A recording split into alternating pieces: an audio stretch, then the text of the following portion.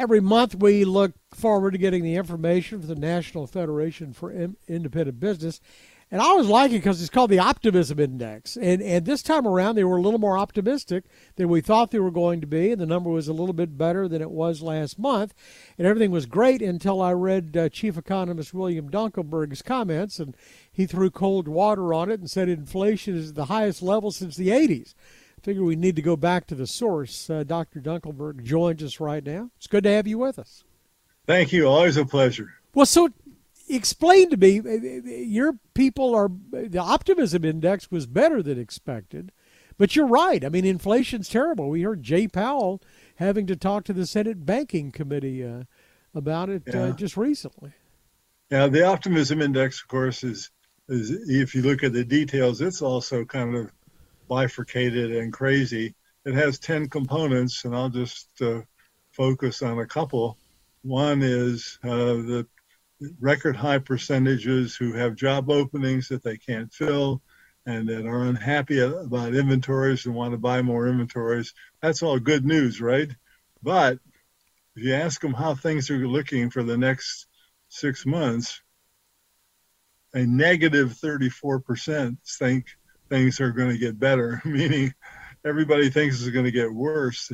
These guys are very pessimistic about the 6 months from now, but they're very, very busy just trying to meet current demand. Yeah. They need workers, they need supplies and inventory, and so it's a crazy thing. So the index itself came in around 98, 99, which is the 40 some odd year average, and where we've been now for quite a few months, right? And probably no prospect for it to change very much because we're going to see the administration try to do bad things to them, like raise taxes and all this other stuff that's going on.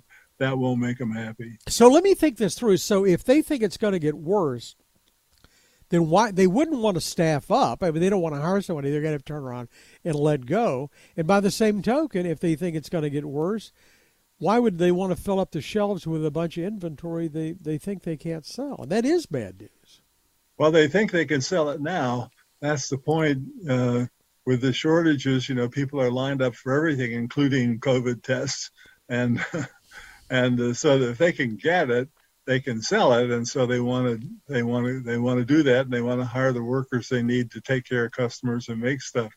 So, that's fine.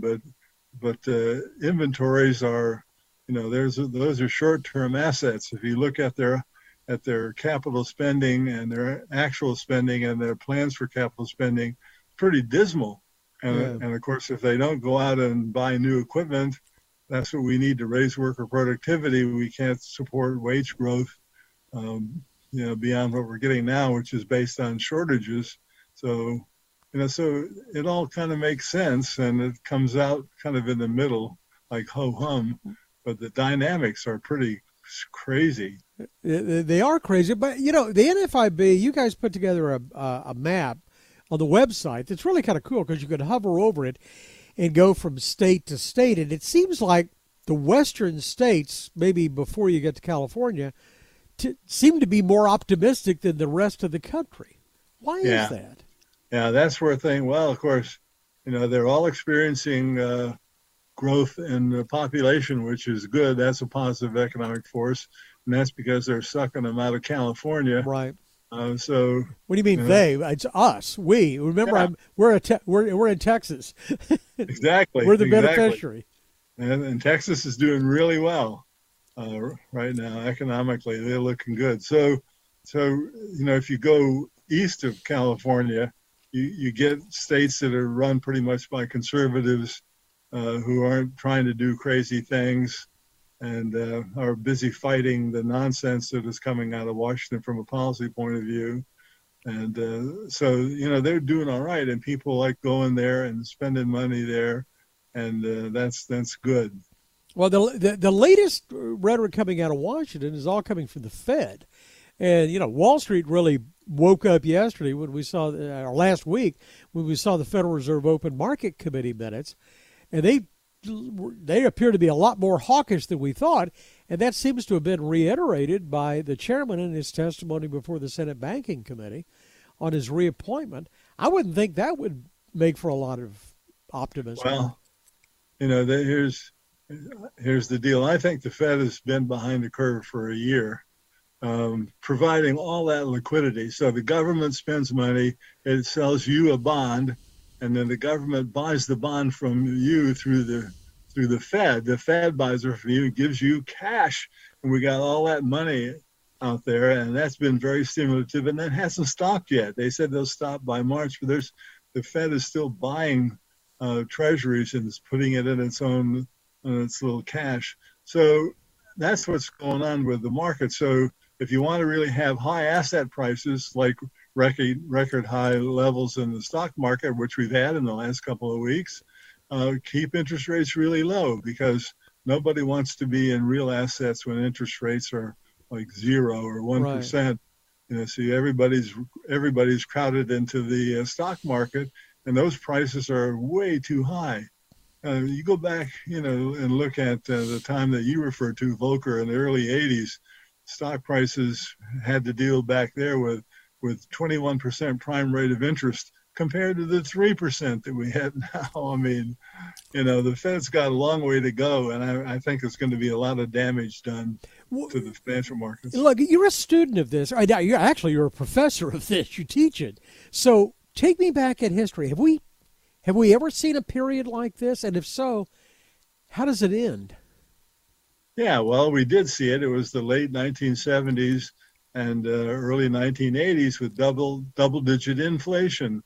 So, if you're a lender and you want to borrow $1,000 from me, and I think inflation's going to be 13%, I have to start with 13% for my interest rate, then add a risk premium, a couple percent. You look kind of a risky guy.